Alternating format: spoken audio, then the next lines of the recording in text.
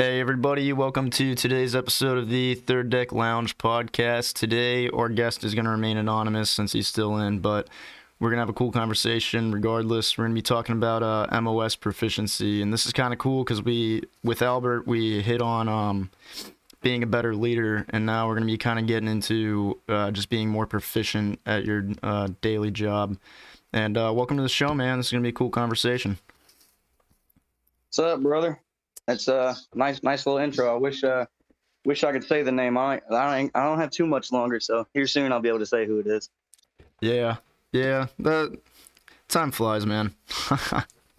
So I mean, you know, it's really you know, it's not that I think that the Marine Corps is not proficient.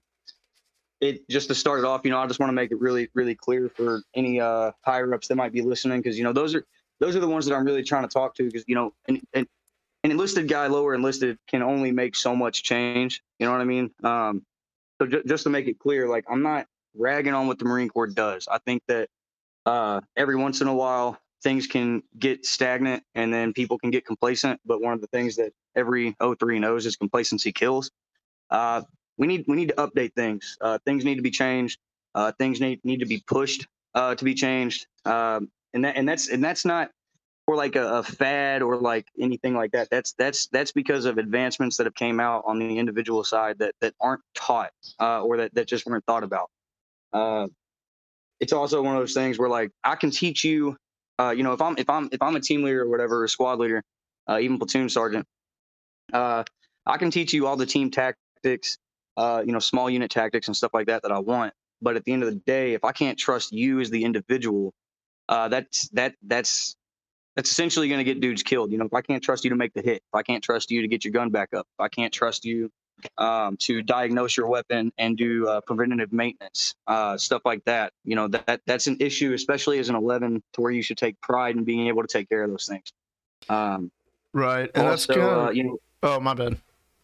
No, you're good. I was going to say also, you know, we talk a lot about small unit leadership and decentralized command. So we always think that stops at the fire team level because, you know, the fire team leader is the lowest on when it comes to the chain of command, essentially. But it's really not. You know, you as the individual, you can be really good at being told what to do. But the difference is are you good at individual action? Are you good at thinking on your feet? Because, you know, there was a quote that I was told a long time ago, which is, you know, pogues have all day to make the right or wrong decision, and they can learn from it and fix it the next day when they clock in. You know, as a grunt, you have a split second to make a decision, and sometimes even the right decision gets people killed, but just gets people less killed, you know, or less people killed. You know what I mean? Right, yeah, and that's a really good point, or really good place to start with, is individual action, because that's kind of like the foundation for dudes. And I remember being a junior guy myself, you know, I was kind of it took me time to get out of that whole, I need to be told everything to do, how to, like, fucking really, like, it took time to learn how to really fucking, like, think for myself. And the biggest thing was, like, the tunnel vision, because dudes, like new dudes especially, will get tunnel vision and fucking they'll be focusing on what they're seeing through their RCO, but they're not focusing on everything else that's happening around them. And that was always a big thing that my seniors would hit on, was fucking thinking for ourselves and not needing to have our hands held, so that way we could fucking just be more lethal. Like, your team leaders shouldn't fucking be telling you what to do. They should be pulling you back, because you're so aggressive and you're going so fucking hard that you're getting ahead of everybody else. Exactly. You know, aggression is, and so I think a key thing that people, that, you know, I think a lot of people are scared to be aggressive. You know, our job is inherently aggressive. I mean, you know, let's be blunt about it. Our job is to kill people that don't want to be killed but want to kill us. You know, so our job has to be inherently aggressive. You know, so and I think a lot of people are so scared of fucking up, you know, because they're so used to that, like, boot camp mentality of you know, everything they do is wrong and they're just going to get slayed for it. They're not used to the actual, like, teaching that can come afterwards.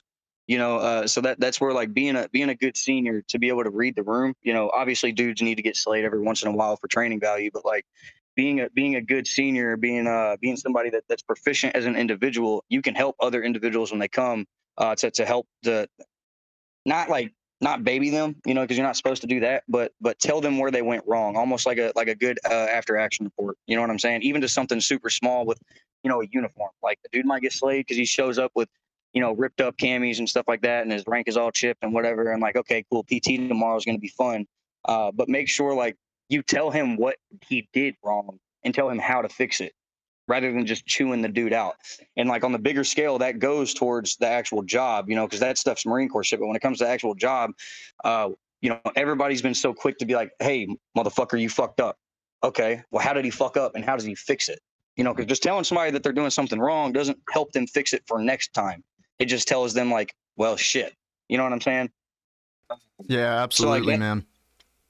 So like that's what I mean by individual skill sets. Like an example of that. So just a quick story. When I was a junior myself, one of my seniors that I'll tell you just so you can see how unbiased the story is. Me and him did not get along. He did not teach. He just only slayed. And like I'm cool with getting slayed, but like you should also have the ability to teach.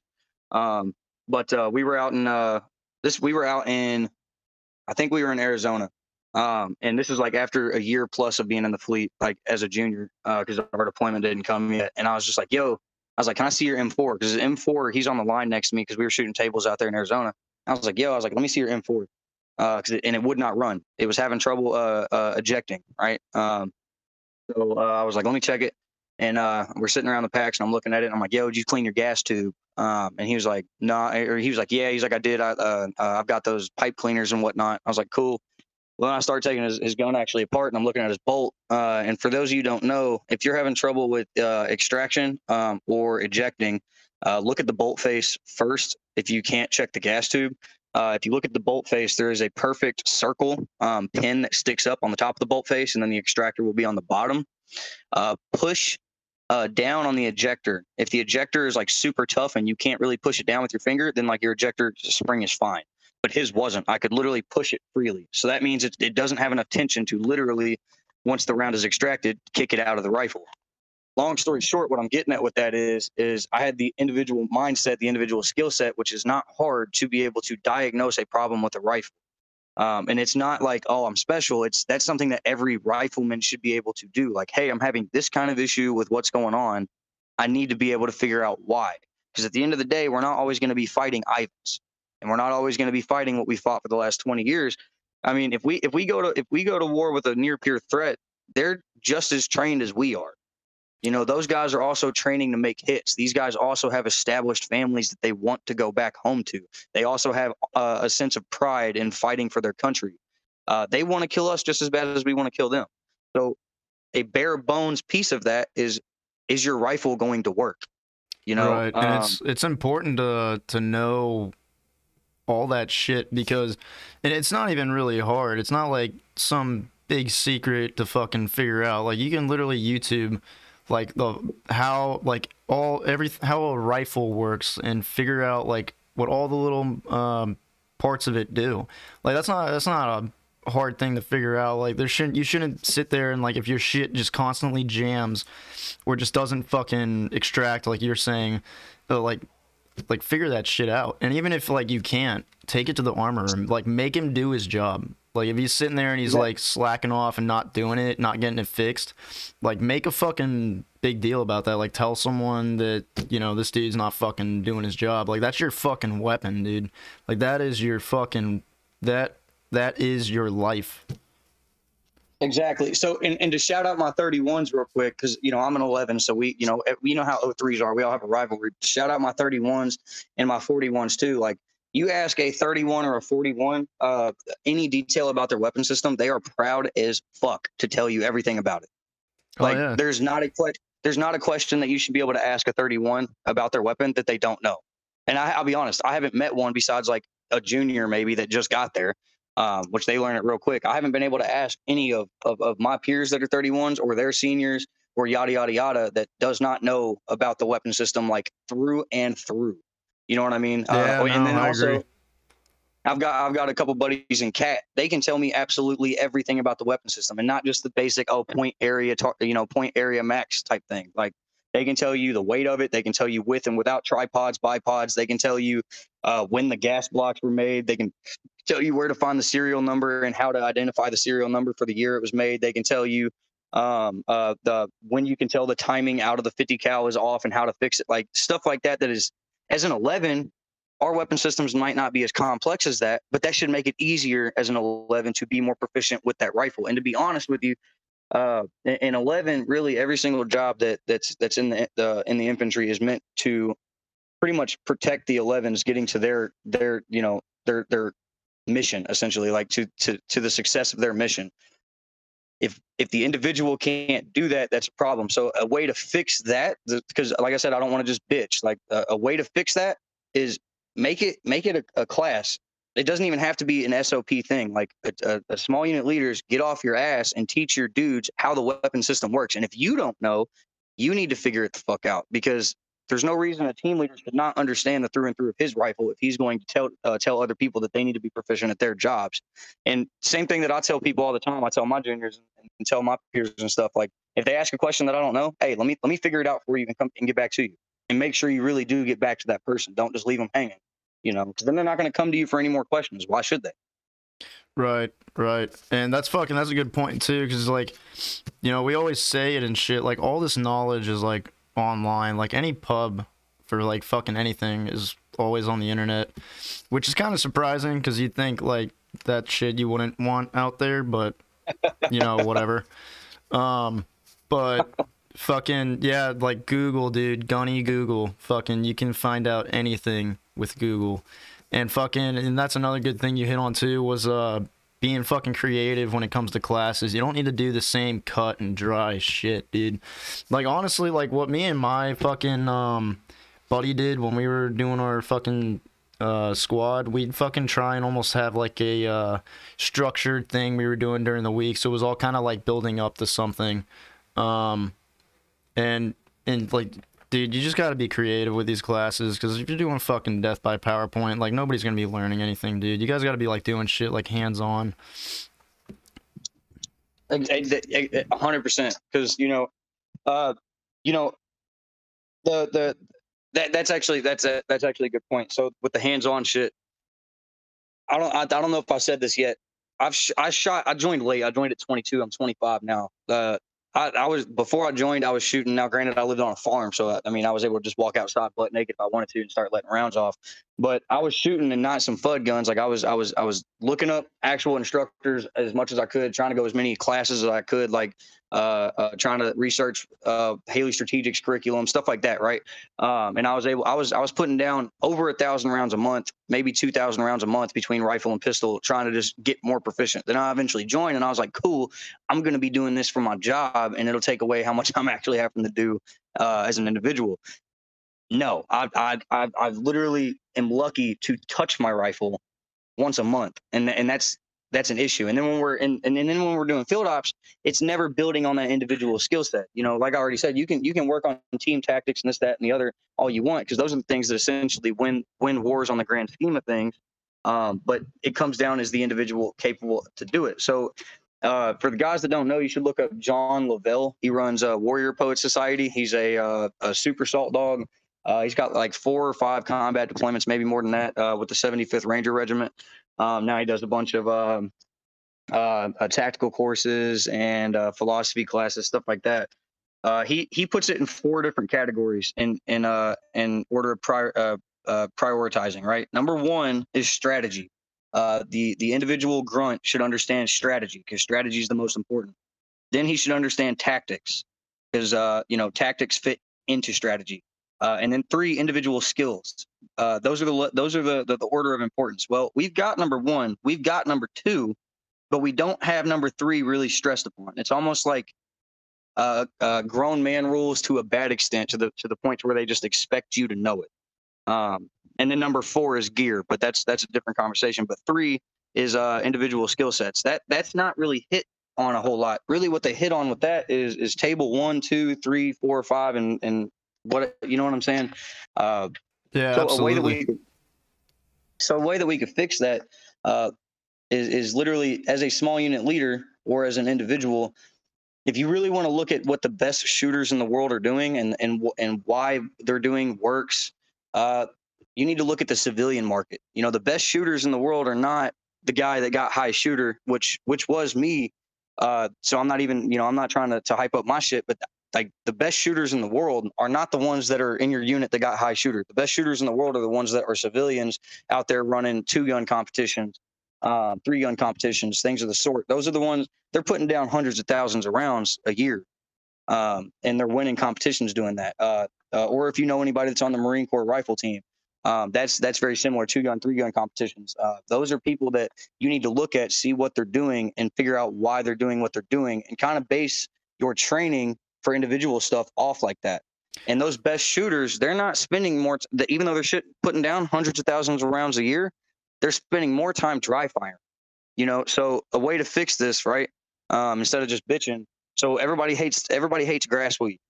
Well, grass week has good intentions. The spirit is there, but the execution is flawed. So, and what I mean by that, Table 1 is meant to work on precision accuracy.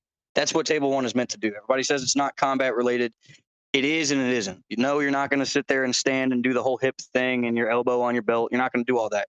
But the point of Table 1 is to work on understanding holdovers, to understand your RCO, to understand distance and how to range estimate, Kentucky windage when it comes to wind strength downrange and where you're at. That is the point of Table 1, right? Everything else comes second. So you can't be a good tactical shooter if you're not a precision shooter. So that's the whole point of it. But grass week, we need to kind of change it up a little bit. Instead of just having everybody sit in those same positions, explain why they're doing what they're doing. Explain and show them before they start grass week with simple stuff like, I'm going to put this coin on top of your iron sight or at the tip of your barrel.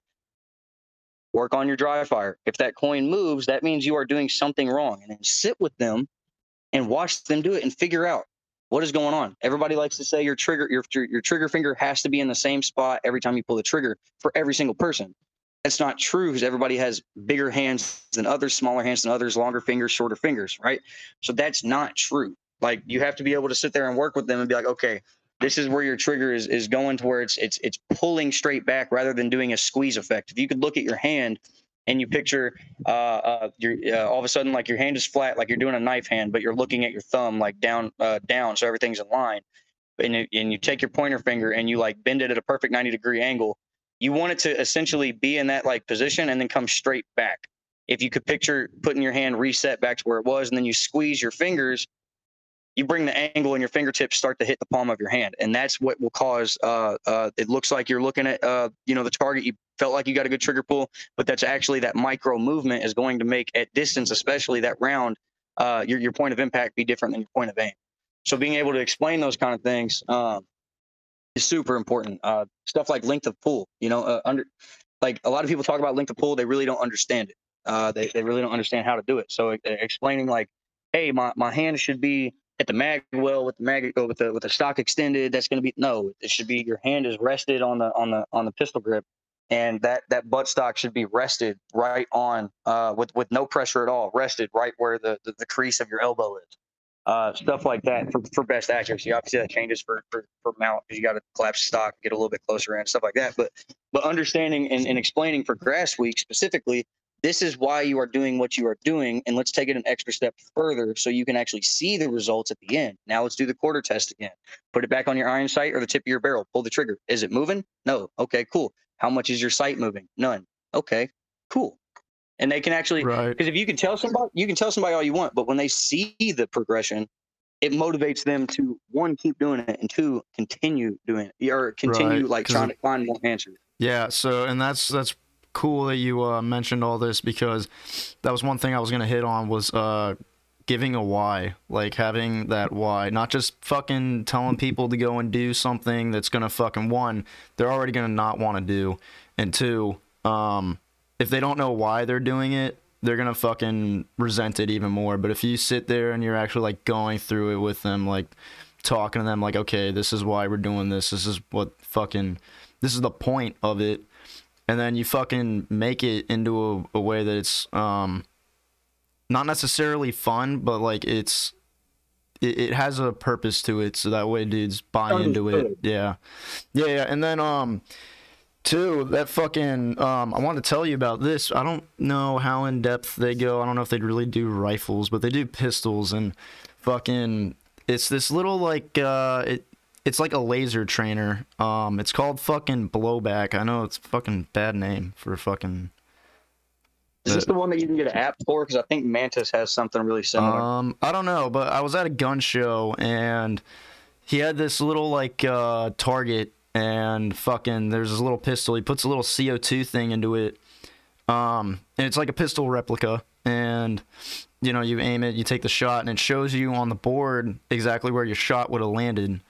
And I don't know if they do that with the rifles. I'd have to look it up, but fucking I know they do it with pistols, and I thought it was kind of a cool concept because it has a little CO2 canister in it, so it replicates the recoil pretty realistically. So that would be like if they did do shit like that with the rifles, that would be a fucking, you know, that would be something where it's like, oh shit, I'm not just fucking click rack.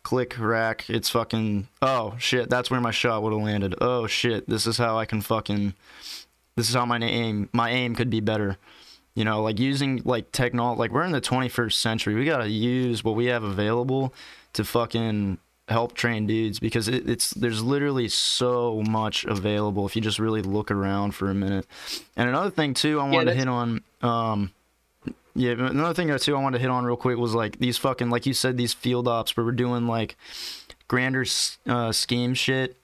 I know this one's gonna be a little unpopular with some people, but fucking, I always thought that there should be more of like platoon field ops, and not even like fucking doing a PB op, field op, or shit like that. No, fucking, if it was just a platoon, go out for like maybe even a day or something. Have like dudes really plan this out so everything moves fluidly and quickly, and like rent out a fucking spot for out in the not rent out a field, but like secure a fucking range where it's like you guys can do a table 2. You can do a fucking a table 1.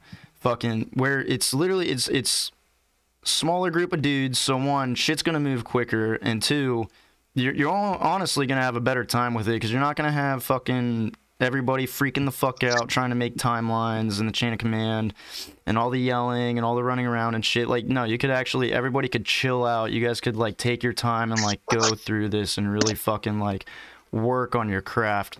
I always thought that there should be more like platoon oriented shit, but you know, then again, I don't know the logistics that go into all that, so, but I always thought it'd be a cool concept. Well, see, I was writing down as you were talking so I could make sure I didn't miss. So the first one where you talked about with the things for the pistols, yeah, that stuff is definitely out there. I'm not sure about for the rifles, but and I know that chain of command, obviously they have a budget, right? Depending, you know, and your budget is decided by what, and it's decided by what your workup for your next deployment is.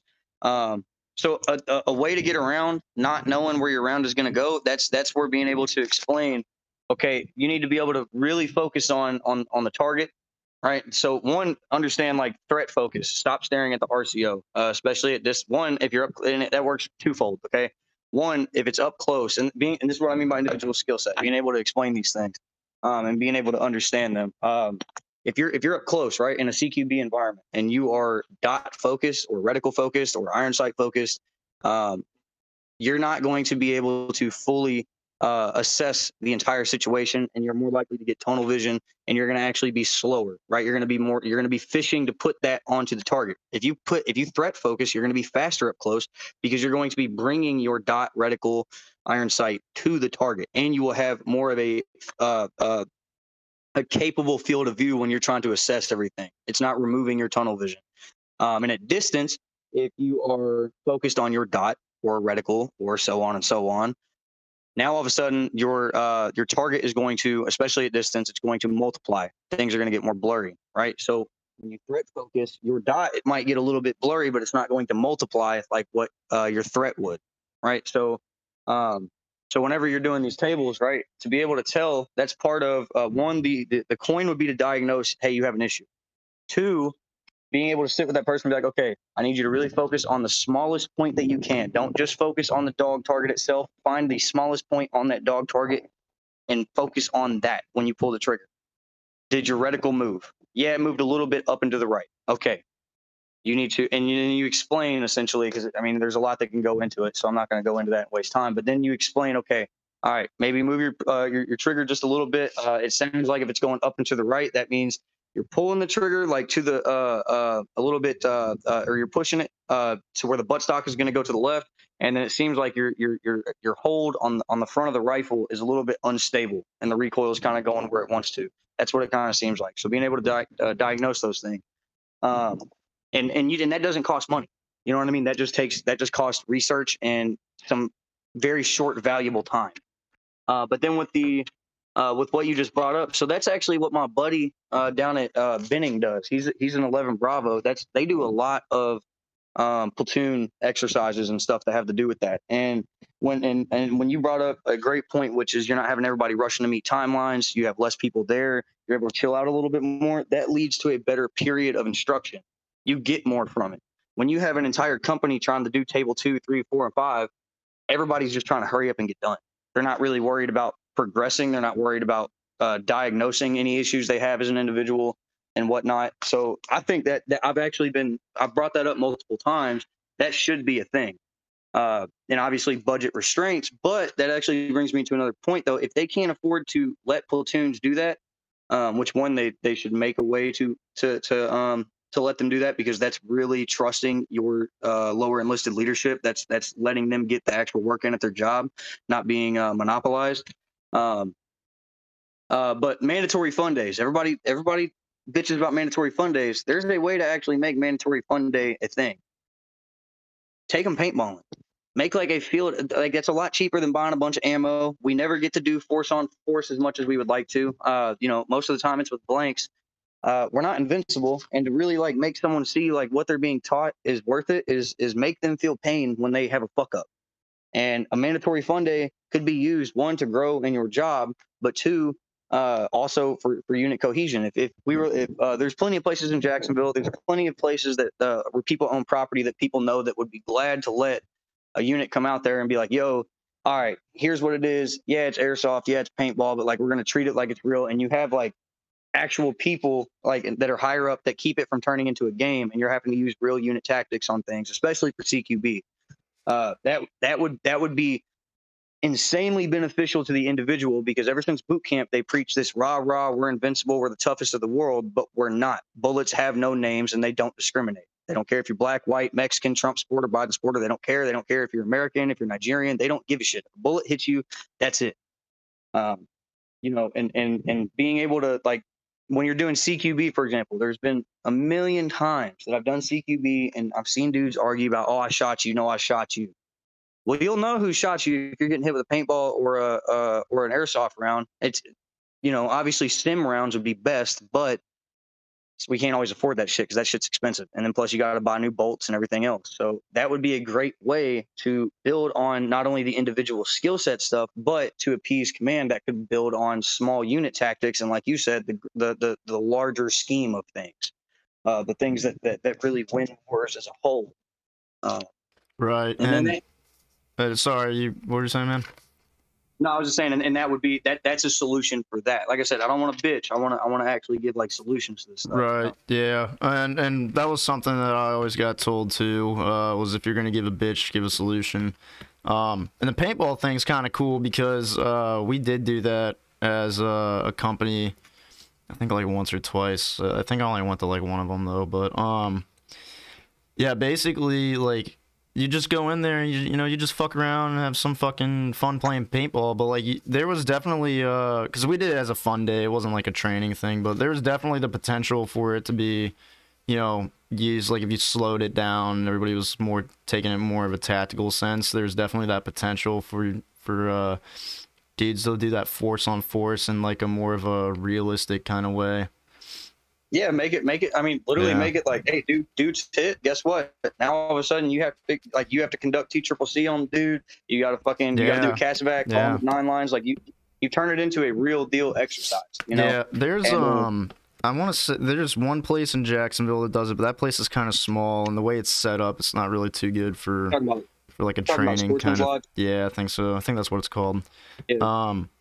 Yeah, no, but if there's like a field or something or a fucking even like a Even just a wood one. yeah, even just like a CQB kind of thing, doing it inside of, I don't know if there's like, I guess, like paintball house type fucking things. I know shoot houses. There's shoot houses out in North Carolina, but I don't know if they have like a paintball kind of. Because I know there's like for airsoft, there's literal fields where it's like it's almost like a block out of a city, and it's just you guys run in there and fucking do whatever the fuck and shoot it up. And Yeah, the one that I've been bringing up is actually it's so retardedly named, like simple wise, kind of like gun shop. It's literally Jacksonville Paintball and Airsoft. Like that's Yeah. literally the name of it, and it's really? a huge like yeah, it's like it's I don't know if it's new or not, but I've been seeing YouTube videos on it and stuff. It looks pretty legit, and like I'm pretty sure they would love for a Marine unit to come out there and rent the day out and come out there and train and use their business. I'm pretty sure they Yeah. would love that. And it'd be kind of what I mean? dope too, because it'd be like you pick a day where the weather's gonna be nice and fucking everybody's wearing civvies, so it's more kind of chill, and fucking dudes will kind of be a little more like into it. But Yeah, they'll be more motivated. yeah, because everybody's they're just because the bottom line is everybody's gonna go out, you're gonna play some paintball, at the same time you're also getting like a training value out of it, and there's like there's literal like places that I've seen before on YouTube too, and it's like dudes are literally just going in these abandoned buildings, literally doing mount, and these guys aren't even like military, but they get like, just like going back to what you were saying earlier, like before you joined, you were doing your own kind of like training. There's literal courses and shit that'll teach random dudes how to fucking do shit, and sometimes like random civilians can be like better than a fucking average grunt. Yeah, and so that's what I've always told people. When it came to weapons handling, I have learned absolutely zero from the Marine Corps. I learned tactics and strategy from the Marine Corps, and that's what I joined to learn. I didn't join not open to learn about weapons handling in the Marine Corps. Like obviously, I learned about 240s and 81s and shit like that as much as I could when we've done cross training. But like when it comes to rifles and shit like that, small never learn anything new about it, and that's a problem, right? And it's not that like, oh, they taught shit that I already knew. It's that there was no period of instruction really at all aside from the tables. And the tables, like I said, they have good spirit, but they're flawed. And obviously we can't change the entire Marine Corps, but what we can do as a unit is make it available for small unit leaders to take their dudes out, even as simple as going to the armory and drawing your rifles and being out in the quad all day working on dry fire, working on basic things like sidestepping with the rifle, being able to work on using your body as a turret, being able to, especially like people call it point shooting, which is they just say like point and shoot, like you'll know where you're hitting at, like fuck that. Being able to threat focus and being able to properly do those things, working on transitions. You don't need ammo to do any of this shit. What I do with my juniors, whenever they're able to actually draw their rifles, I'll put a target up at 7 yards, or I'll find something at 7 yards. And like I said, use the smallest thing on that target. Don't use the target as a whole. That whole aim small, miss small thing is a real thing. And then put a target to the right of it, 7 yards, and same thing. And they will work on, all right, rifle up, and they'll go in the middle at something super small, and then they'll go left and right. And then I'll teach them like, yo, keep your rifle and your arms essentially in the same spot, but rotate your hips.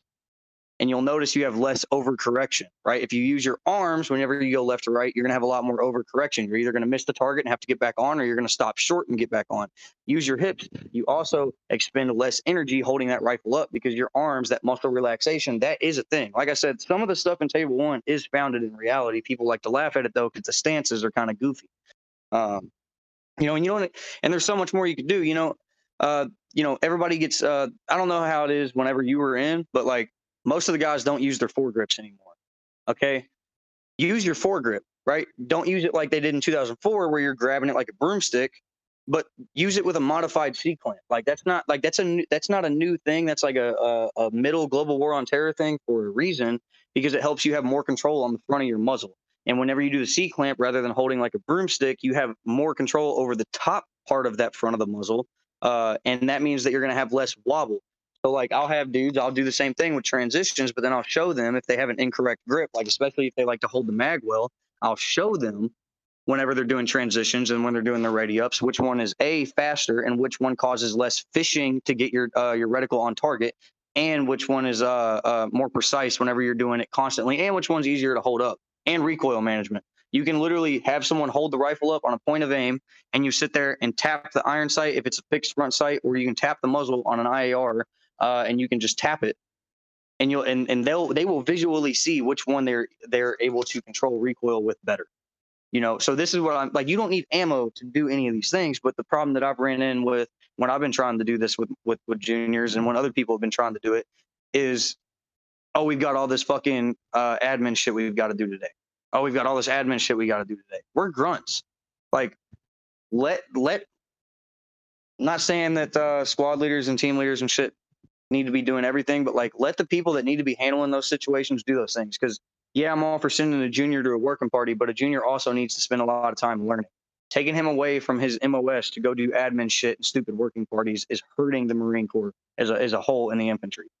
Right, and fucking, that's a good point too, because that was always a fucking problem with like my platoons. Dudes were always getting pulled for fucking whatever was happening in the office. Like, no, dude, whoever's in the office, let them do their fucking job, running shit in the office. Like, let the squad leader squad lead, let the team leaders team lead. Like, they shouldn't be getting pulled. Like, I mean, I get it. Yeah, sometimes fucking they need them for this or that or whatever the fuck.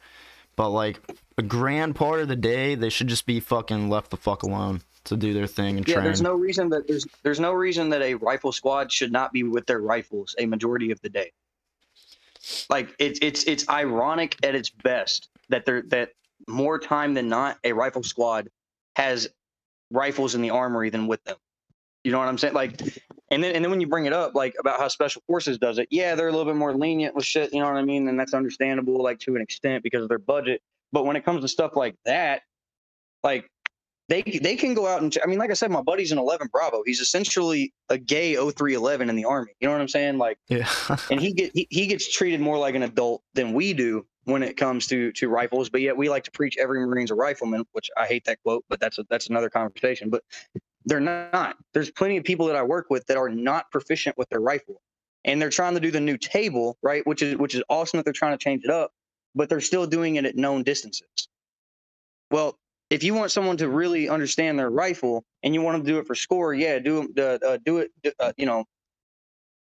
Table 1 is for known distances, but everything else should be unknown distance. That's how you're going to really understand how to range estimate and how to actually like do that on the fly. Like, that's how you test what you learned in table 1, rather than just redoing essentially the same thing in different positions. Did they change up the? Did you guys get those new sights that everybody's getting, or is that you guys not get those yet? Are you talking about the LPVO? Like, it's like an adjustable optic? Yeah, the black one. I don't know the exact name of it, but I think it's the Trijicon AccuPoint. No, we haven't got that yet, which I wish we would. Yeah, I was gonna say, because I remember when I was a junior dude and we got fucking our we got issued our rifles, because in ITB and fucking boot camp you had the fucking the fuck was that reticle called?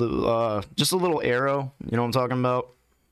Yeah. And then we had the horseshoe, but someone actually took the time to like explain to us what the fuck the horseshoe was, and it's actually designed so that you can do that. You can do range estimation with fucking what you're shooting at. I mean, it all fits into like shoulders and shit. You know what I'm talking about? Yeah. You can actually do that with either one of those reticles. With the like, I'm just gonna call it the diamond reticle. With that one, it's with the stadia lines on the bottom, with the shoulders. You can also use vehicles and shit. Which is I'm glad you actually brought that up. Because we're just about to talk about optics. There needs to be a push by those in command to get the newer technology that's coming out. And an example, the RCO is still on a shit ton of our IARs instead of the SDO. Well, the RCO was that reticle was specifically calibrated for a 14.5-inch barrel for the M4. The SDO was calibrated for a 16-inch barrel, the IAR.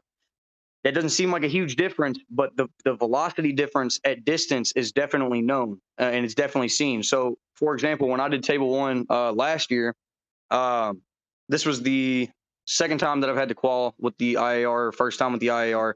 And and I'm using an M4 reticle, right?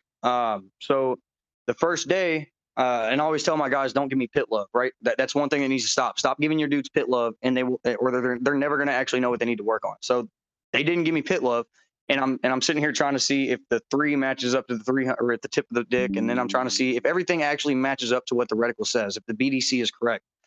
It was until I hit the 300-yard line. So that's where that's where that velocity started to show to where I'm going to have to start making corrections myself. And understanding that, I couldn't use, for example, the 400 stadia. I couldn't use that correctly. I had to use the 350 stadia, like right in between it, to hit at the 300 or at the 400. Or fuck, You know, that's interesting that you mention all that though, because I never knew that. I thought it was just kind of like you just slap it onto a fucking, you know, whatever rifle and it'll do its thing.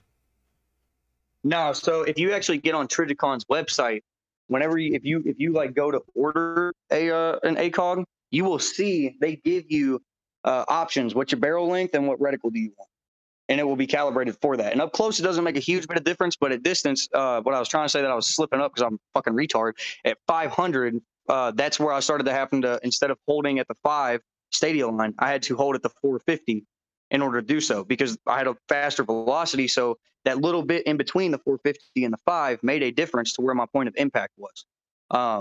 So it doesn't make a huge difference. And like I said, I know that we have a budget, but a solution to that is to make it known, hey, like this needs to be up. We need to fight for our budget because of X, Y, and Z.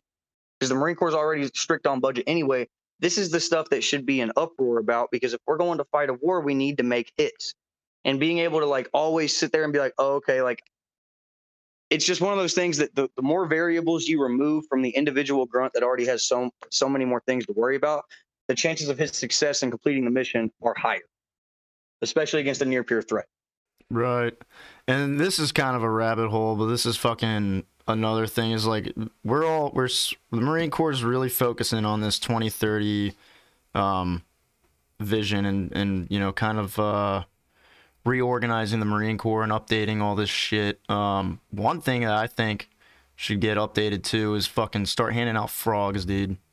That shit. 100%. Yeah, because if you know, because I asked, I had a gunny one time that I asked, like, why don't we wear frogs? And I think it was a gunny. I don't remember who I asked exactly. It was someone in charge though. But I asked them, and they're like, oh, well, usually you see LAR and fucking tracks and tankers and shit. They'd be wearing it, but that's because their job is like inherently like shit that involves shit that could light on fire, and the frogs are designed to be like anti or fire retardant. And they're like, so that's kind of why they get it, and then we kind of just fucking, you know, we just don't have them till we get sent to wherever. But that's stupid, dude. Literally, like, if someone told me, they're like, yeah, you can wear frogs, but you have to buy your own, I'd buy my own pair, like, without a fucking, like, I want to be mad or anything. I won't even give a shit.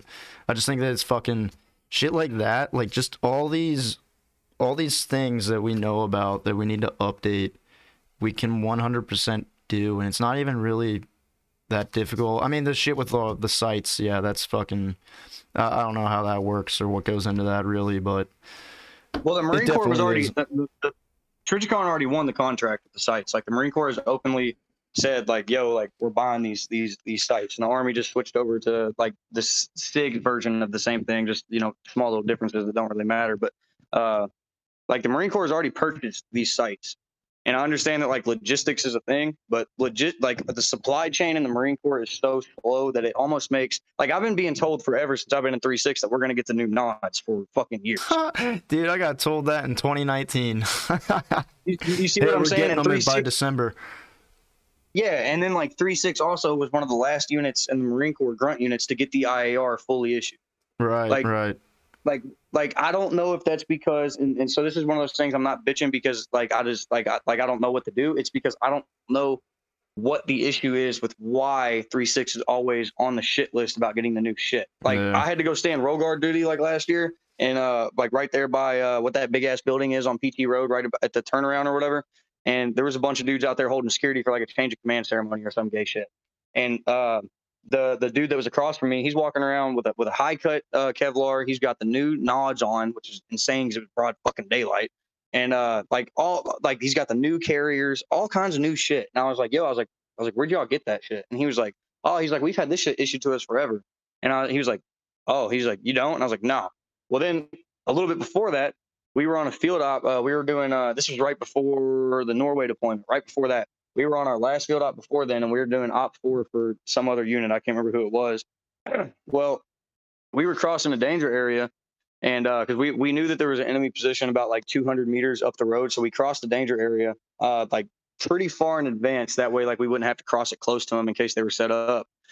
And we got like within 10 feet of these dudes, and they started lighting us up with their 240s. Well, obviously we would have all fucking died.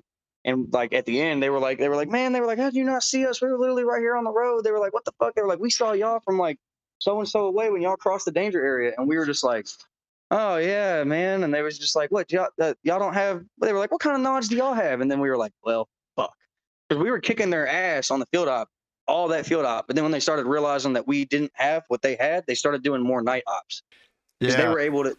You know what I'm saying? So that's a problem, because if we think that our peers, hell, the Taliban have it, what are they? The Chechens that used to come in and fight in Afghanistan, they came in full kit, and especially near peers. Like once they realize who they're fighting has what, like they're gonna fight accordingly, the same way we will. Yeah, they're gonna adjust. And, you know, I don't know if you've seen this, but I think it's 1-2 that has these. But they have the 31s, but they have this little fucking thing that attaches to them. And it actually outlines people's silhouettes. So you can see them from even further. And I was asking my buddy, I was like, what's the range on that really? Like, does it only really work when it's up close? He's like, no, dude, this shit actually works at a decent distance away. Like, this shit, like, when we talk about, like, we own the night, with these fucking NVGs that they have, they're like, no, we literally own the night.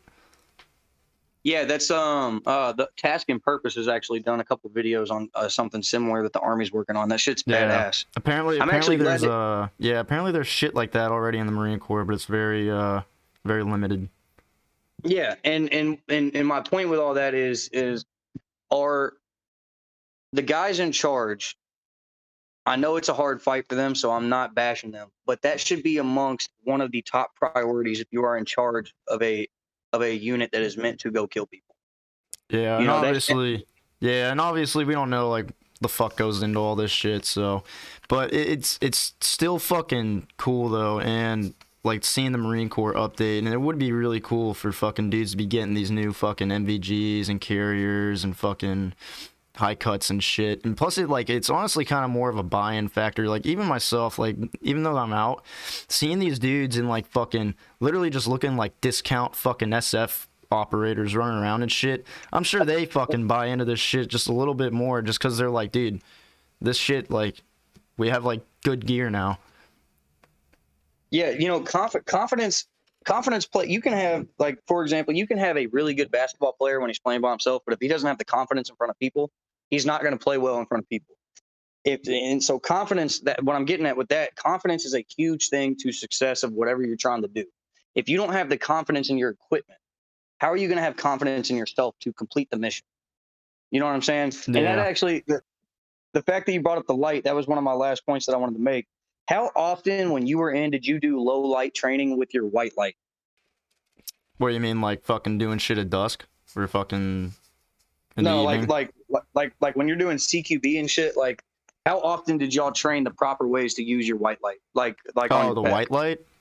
Yeah. I mean, if it was dark and shit, sometimes we'd use it, but other times we were just using the laser. Yeah, so more time than not, it's actually dark than it is bright, right? Because in my point behind, my reasoning behind that and the evidence behind that is, if we go to a war-torn country, good chance power's not going to fucking be on. You start bombing electrical grids and shit, and you start bombing cities, good chance that's not going to be on. So essentially, a way to something to pay attention to is it can be broad daylight outside, and it's dark inside of a room. You get where I'm going with this? So you need to be able to see what's going on. So since you're in the light, a potential threat is not. You are backlit, so it doesn't matter whether you have a white light on or not. They're going to be able to see you. So, but you can't see them. I actually have a post on my Instagram about this literally from last Okay, night. I think I get what you're getting at here, because I was actually just thinking of this like as you started talking about it. So I remember this thing I read about one time where these dudes were doing this fucking like training thing or whatever, and fucking they knew that, so they had MVGs and they fucking were going up against these guys that like didn't have MVGs, you know, as a way to like kind of train, do like a near peer, or not a near peer, Yeah, do yeah, like yeah. you know what I mean though, like doing like training, like fighting against dudes. And so these dudes that didn't have NVGs, they actually took their white lights and turned them on, and then all of a sudden these dudes, like, they couldn't fucking see what the fuck they were looking at, because all they saw was fucking light fucking blinding out their NVGs. Yeah, and it's so being so, and they yeah, I think I know what you're talking about. I think that was at the, it wasn't Haley Strategic. I can't remember who it was. They just threw like a huge ass event, right? Like that was fairly Yeah, recent. I think so. Yes. I don't remember honestly, like where I heard about it, and I was like, yeah, how do you counter that? Like when they just flood out your MVGs with light, like how do you counter? You Yeah. know? Exactly. So everybody thinks like we use night vision indoors. No, like Kilo was pretty lucky to have our previous first sergeant, who wrote the Marine Corps manual on close quarters tactics for the Marine Corps. He also went on to teach some FBI SWAT schools and Secret Service curriculum. The dude is very Salt Dog original invasion. I'm not going to say his name. Invaded Fallujah with mop suit. Learned what CQB we did then and what we do now, and was able to blend what worked and what didn't. What the FBI was doing. The two like he was very in depth. As soon as he hit, then Kilo started doing a shit ton of CQB, which I absolutely loved because I don't think that we hit on it enough. Individual skill set. I don't think a lot of the people that were teaching me knew how to teach it. You know what I'm saying? So like that's a problem because cities are getting bigger, wood lines are getting smaller. But they would always say that when we did CQB, we would always use nods and whatnot. Well, as soon as that first sergeant hit, he was like, "Yo, fuck that shit." He was like, "You are indoors. They know you're fucking there. Don't use your white indiscriminately." Right? Don't create a trail back to your position, but use momentary. When you pop corners, when you pop thresholds on entrance, whenever you're holding security, things of the sort. Whenever you're checking dead space, things of the sort. So like white lights can be absolutely terrible if you're not using them right because you might literally skylight yourself. But they are a huge advantage if you know how to use them. And being able to and like I said, this stuff is something that like you don't have to be like a god to understand this shit. Like there's so much information out there from real deal guys that are now teaching classes and stuff, or like guys like that first sergeant that like taught. You just got to listen. You got to be motivated and take that individual action to learn it yourself so you can do it, and then also others can mimic you and you can teach them. Uh, so like that's like individual skill set shit, individual action. And like I said, it's dark more times than it's not. And then so I mean, understanding how to use the assets. There's a white light on the PEC for a reason. So if there's any juniors that are listening right now, if you have any seniors that tell you that white light should not be used, don't fucking listen to them. That is stupid as fuck. It's there for a reason. That's why on the PEC 16 they added it because it was a request per military. Like the military requested that. Yeah, it So just like, needs to be used correctly. exactly. Otherwise, yeah, you're gonna get capped because somebody's gonna know where you're at because obvious reasons. It's dark. Hey, there's a light pointing at the floor and it's very close. I can tell that somebody's there. Light the whole wall up. Right. And a But lot of dudes will fucking, as soon as you say the word like be motivated, like a lot of dudes will fucking tune that shit out. So I never really fucking said that, but what I would hit on with it, because I always found that like the way you go about trying to talk to people like doing this shit can really kind of make or break your training value and what they like actually get out of it, because fucking they don't want, like, dudes don't want to hear like the motivated fucking shit. They want someone that's knowledgeable, someone that will walk them through it and show them how to do it and be more proficient. And it's crazy too, because we talked about all this stuff, and Albert, who I interviewed a while back, talking about leadership, he said the same thing, that he thought that due to a lack of just being out there and actually like shooting, he thought he actually got worse at shooting guns. And, you know, I kind of got to agree with that too because we don't shoot a lot. Like, we don't shoot often. And fucking, you know, it's almost like a forgettable skill if it isn't continually practiced and honed. Yeah, it's and like I said, you know, you don't have to exactly what is it Oh, called? shit. That's what I was going to say. No, yeah, what were you saying? No, I was going to say perishable skill, right? And you don't need the ammo to be able to be able to keep those skills alive and improve on them. You just need the ability from your small unit leader from your leadership to let the small unit leaders take their dudes out and work on that stuff. Right. Yeah. You know, and oh, sorry. What I was going to say the same thing for white light. You don't need ammo and a field op to teach your dudes properly how to do white light. It's daytime outside. Cool. Let them draw their rifles. Have someone there and let them work on white light with the lights off in those hallways in the lounges and shit. Like, let them do these things to get better at fighting. Yeah, we did that actually. We went up on Third Deck Lounge actually, and we killed all the lights and like shut the doors and shit, and had our dudes come in and like raid the lounge, but with fucking NVGs and shit, using that. Yeah, because like that's just practicing it. And when I've been able to get my juniors to do that, but it's not a common thing that you see a lot. But it's a perfect thing to do because it could be 12 o'clock in the afternoon, and if you make entrance into somewhere with no power, it could be dark as fuck. You know what I'm saying? Yeah. So like essentially like everything that I was just trying to like, you know, really discuss with you is like we need to have individual skill set needs to be a thing all the way from the E1 that just fucking got to the fleet all the way up to the highest in command in the unit. Because if everybody does their part, and I don't mean as in like the gay motivated shit, like, you know, like you said, dudes don't want to hear that. But like if everybody does their part as an infantryman, then I think that things can really change for at least 3-6, but especially the Marine Corps, because to be blunt, our job is to kill people that don't want to be killed. And if people don't take that serious, that's going to maybe not fuck their generation of Marines over, but it's going to carry on over and over and over until the next generation that finally decides that they're going to war has to actually do it. Because that lack of motivation to teach, that lack of motivation to actually train, that lack of motivation to, as an individual, figure out how people learn and teach them the shit that they need to know, get off their ass, stop playing Xbox throughout the day, get out there and train your fucking dudes. Like, that's gonna either make or break an infantryman and maybe the success of a mission in a future engagement, you know? Yeah, absolutely, man. That's why I'm glad I'm kind of talking about this kind of shit on the podcast, because like, you know, anytime somebody brings this shit up, you know, you have like fucking 3 or 4 other people chiming in, oh, you're a motivated faggot, this and that. Like, no, dude. And I told you this before we started recording. It's, for me at least, I wasn't fucking crazy motivated. I definitely didn't enjoy this shit like 100% of the time, or maybe even 50% of the time I didn't enjoy this shit. But fucking, I did firmly believe in doing my job to the best of my ability and then just going on with my life after that. And that's what a lot of like some of the best leaders I had did. And you know, talking about focusing on like those junior dudes. Juniors are like extremely moldable when you first get them. They are fucking a sponge.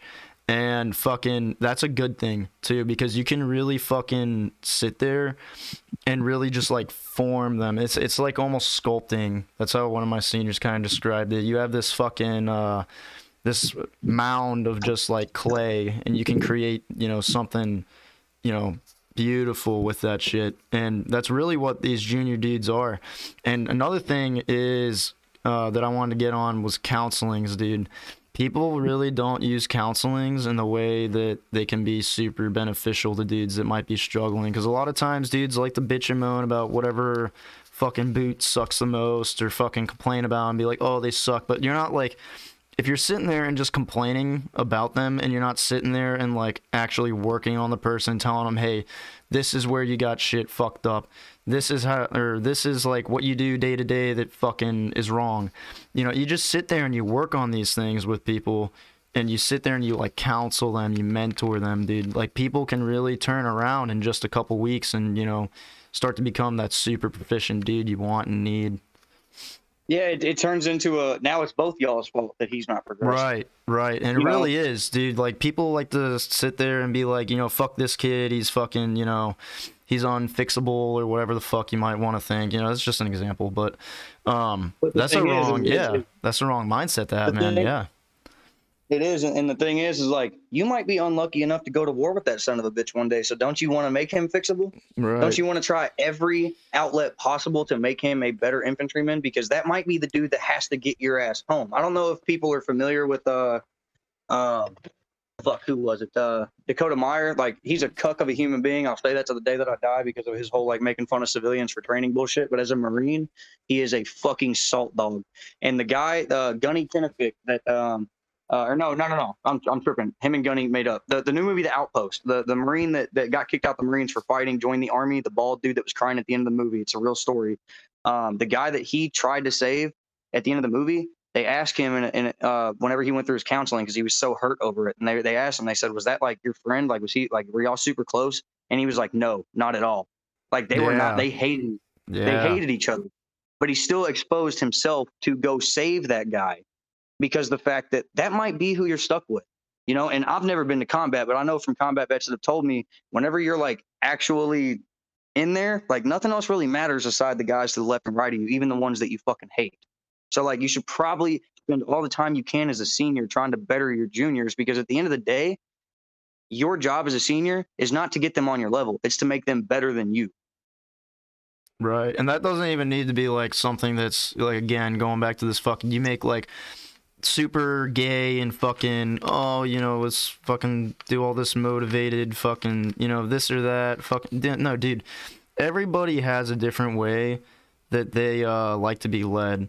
And when you get a group of junior dudes together, they're kind of moldable into the way that like any type of leadership will kind of work. But once you really get to know them, you can kind of figure out what they connect with best. And like the way you talk with one person could be different than the way you talk with another person, and that just might be what makes things work the best. It's essentially reading the room. Yeah. Because if you sit, yeah, because if no, you're good, man. Because if someone's, obviously, hates the Marine Corps, doesn't want to fucking be there, and you start trying to tell them like all this motivated shit to get them to want to train, that's not gonna work, dude. It's not. No, and the thing is, even when I was a junior, as a junior, everybody hates their lives. So when I was a junior and I was coming home and bitching to my wife about like, man, I was like, I had to do this fucking stupid shit today. Like, I'm fucking 22 getting told what to do by fucking 19-year-olds, like all the stupid junior shit that everybody goes through, right? Mm-hmm. Every time that somebody would ask me back home, they're like, how you like the Marine Corps? Oh, I hate the fucking Marine Corps, but I love the infantry. You know what I'm saying? Like, you can be motivated about your job and still hate the gay Marine Corps shit that comes with it. Yeah. You know what I'm saying? Because like when I'm walking around Camp Lejeune or like when I'm walking around Jacksonville, like I try to stay away from as many Marines as I possibly can, because like I'm a civilian. Like, I would like to live civilian life when I am not at work. But as soon as someone asks me what's my MOS, that sense of pride starts to kick in. And that's how it should feel. Like, oh yeah, I'm an 0311. Or like, oh yeah, I'm an 0331. Or like, oh yeah, I'm an 0341. And anyone that does not have that job, you can watch them. They look at you with envy. So you should honor that by actually being individually proficient at your job so you can be successful as a team and as a unit. Because otherwise, they're looking at you like a they're looking at someone they shouldn't be with like envy. You know what I'm saying? Like, you should honor that. Like, if you're 31, honor John Basselin. If you're an 0311, you should honor Dan Daly. Like, if you're someone that's in chain of command, you should really read Marine about Chesty Puller and honor Chesty Puller and how he led and like and take notes from that.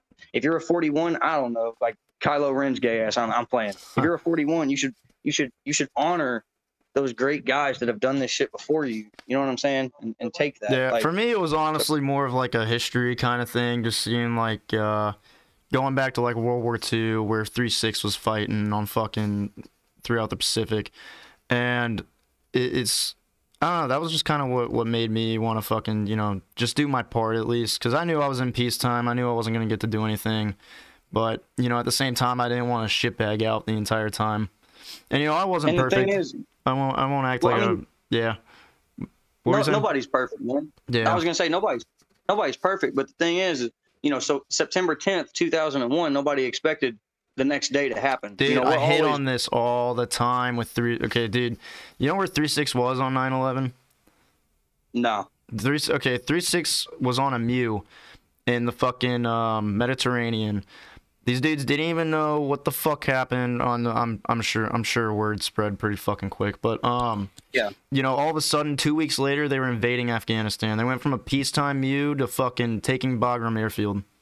So you know, as gay as it sounds, you know, we always hate to hear the balloon could go up at any time. You know, yeah, it sounds gay and fucking dumb, but at the same time, like that is the nature of how this shit works. Yeah, that is the nature of how this shit works. Because fucking, you know, you ask anybody in 1A if they thought they'd be ending the fucking war in Afghanistan, they'd fucking all look at you like you were fucking crazy. Yep. I mean, fuck, they were literally on their way back from. Yeah, 2 weeks and they would have been back in the States. Yeah, and then next thing you know, it's like, hey, motherfuckers, we're going to a real ass spot.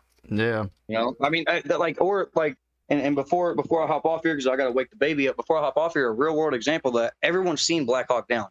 2 years prior to that, there was 20,000 Marines in Somalia doing that same exact mission. We obviously were there way deeper than the Army was, so they didn't really fuck with us like that. But we were doing the same thing. It was a humanitarian mission. Well, then 2 years later, the fucking Task Force Ranger is there, and that's where you got the Rangers. You got the 160th SOAR, which is probably the most badass pilots for helicopters in the world. And then you got Delta there, and then a couple PJs and a couple SEALs. If you read the book, they talk more about them. They weren't there on an offensive operation. It turned into an offensive operation. Like they were there to just literally watch the UN peacekeepers essentially give out aid. And then it turned into, okay, let's get this asshole a deed.